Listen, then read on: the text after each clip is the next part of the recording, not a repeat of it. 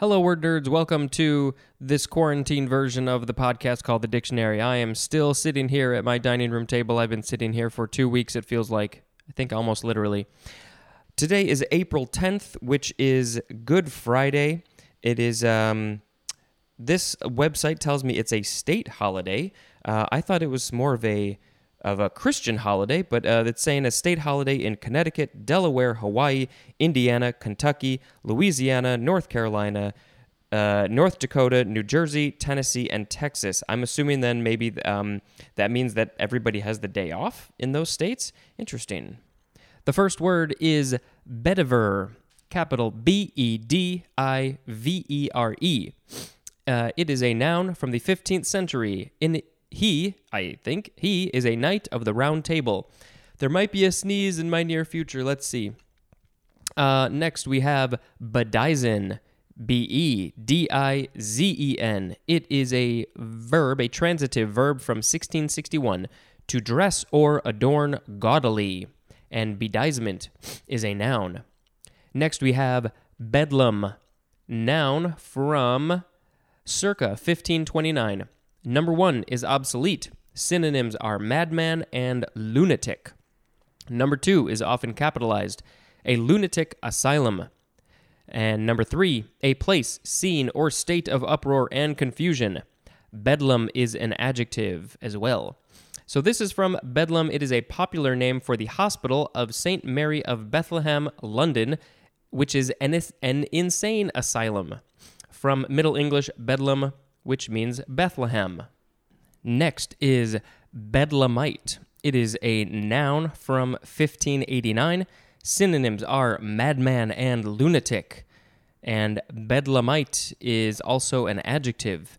And it doesn't say it specifically, but it seems pretty obvious that this is from the word bedlam. So it's, somebody who was from the insane asylum or something like that. Next, we have Bedlington Terrier, 2 words with a capital B. It is a noun from 1867. A swift, lightly built terrier of English origin with a long, narrow head, arched back, and usually curly coat. Called also Bedlington. This is from the word Bedlington, which is a parish in Northumberland, England. Next is bedmate, noun from 1582. One who shares one's bed, especially a sexual partner. Next is Bed of Roses, from 1576, a place or situation of agreeable ease. Next is Bedouin, the few pronunciations, Bedouin. You could also spell it without the O. This is a noun from the 14th century, a nomadic Arab of the Arabian, Syrian, or Northern African deserts. And this is from the Middle English Bedouin, Bedoyne, from Middle French Bedouin, Bedouin, from the, I think that's Arabic word Badawi, which is a desert dweller, from Badw, I don't know how to say that, which means desert or desert dwellers. Next is bedpan, noun from 1678, a shallow vessel used by a bedridden person for urination or defecation. Yes, it is. Next is bedplate, noun from 1817, a plate or framing used as a support. Next is bedpost, noun from 1598, the usually turned or carved post of a bed. If you are fancy enough to have a bed with bedposts. Next is bedraggle, transitive verb from 1727, to wet thoroughly. I didn't know that to bedraggle something, you make it very wet. Next is bedraggled with an ed. This is the adjective version. It is from circa 1775. 1. Soiled and stained by or as if by trailing in mud. Number 2. Left wet and limp by or as if by rain. I imagine a dog or a cat, probably like a cat coming back after they've been out and they are just bedraggled by the rain. And then number 3, synonym is dilapidated, as in bedraggled buildings. Next is bed rest, noun from 1902, confinement of a sick person to bed. Next is bedridden, also bedrid. It is an adjective from before the 12th century, confined as by illness, so confined to bed. And then in parentheses it says as by illness.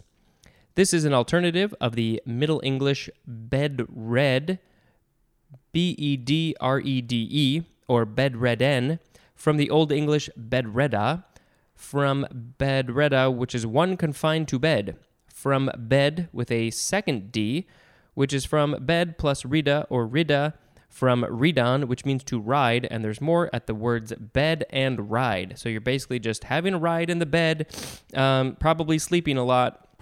What a weird word.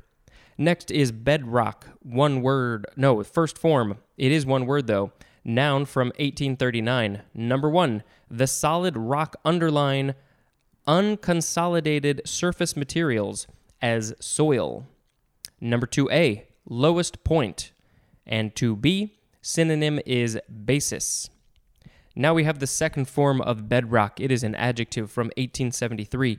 Solidly fundamental, basic, or reliable. Synonym, as in traditional bedrock values. Also as in a bedrock constituency. Next we have bedroll, noun from 1849. Bedding rolled up for carrying. Next is bedroom. It is the first form, noun from 1600. A room furnished with a bed and intended primarily for sleeping. Bedroomed is an adjective. That's a weird adjective. Your house is bedroomed? Well, what house isn't bedroomed? That's a strange adjective. Now we have the second form of bedroom. It is an adjective from 1900. Number 1, dealing with, suggestive of, or inviting sexual relations, as in a bedroom farce, also as in bedroom eyes. Number 2, inhabited or used by commuters, as in a bedroom community. Next is, I think we'll do 2 more. Next is beds, B-E-D-S with a capital B. It is an abbreviation for Bedfordshire, or it might be more appropriately said as Bedfordshire. I don't know. All right, the last word is bedsheet. It is a noun from the 15th century, an oblong piece of usually cotton or linen cloth used as an article of bedding. You could also say that it is a piece of bedclothes. So the word of the episode is going to be bedraggled, because that's a fun word. Reminds me of Fraggle Rock a little bit too. That is it for this episode. Thank you very much for listening. I hope you all are doing great and staying clean and staying away from the people who might be sick, and wash your hands and follow all the procedures, and make sure that when you, if you don't clean something and wipe it down or wash it, that you let it sit for at least 3 days before you're using it, because that's how long the coronavirus supposedly lives on surfaces. We live in a weird time, and I hope it's over soon. Thank you. This has been Spencer dispensing information. Goodbye.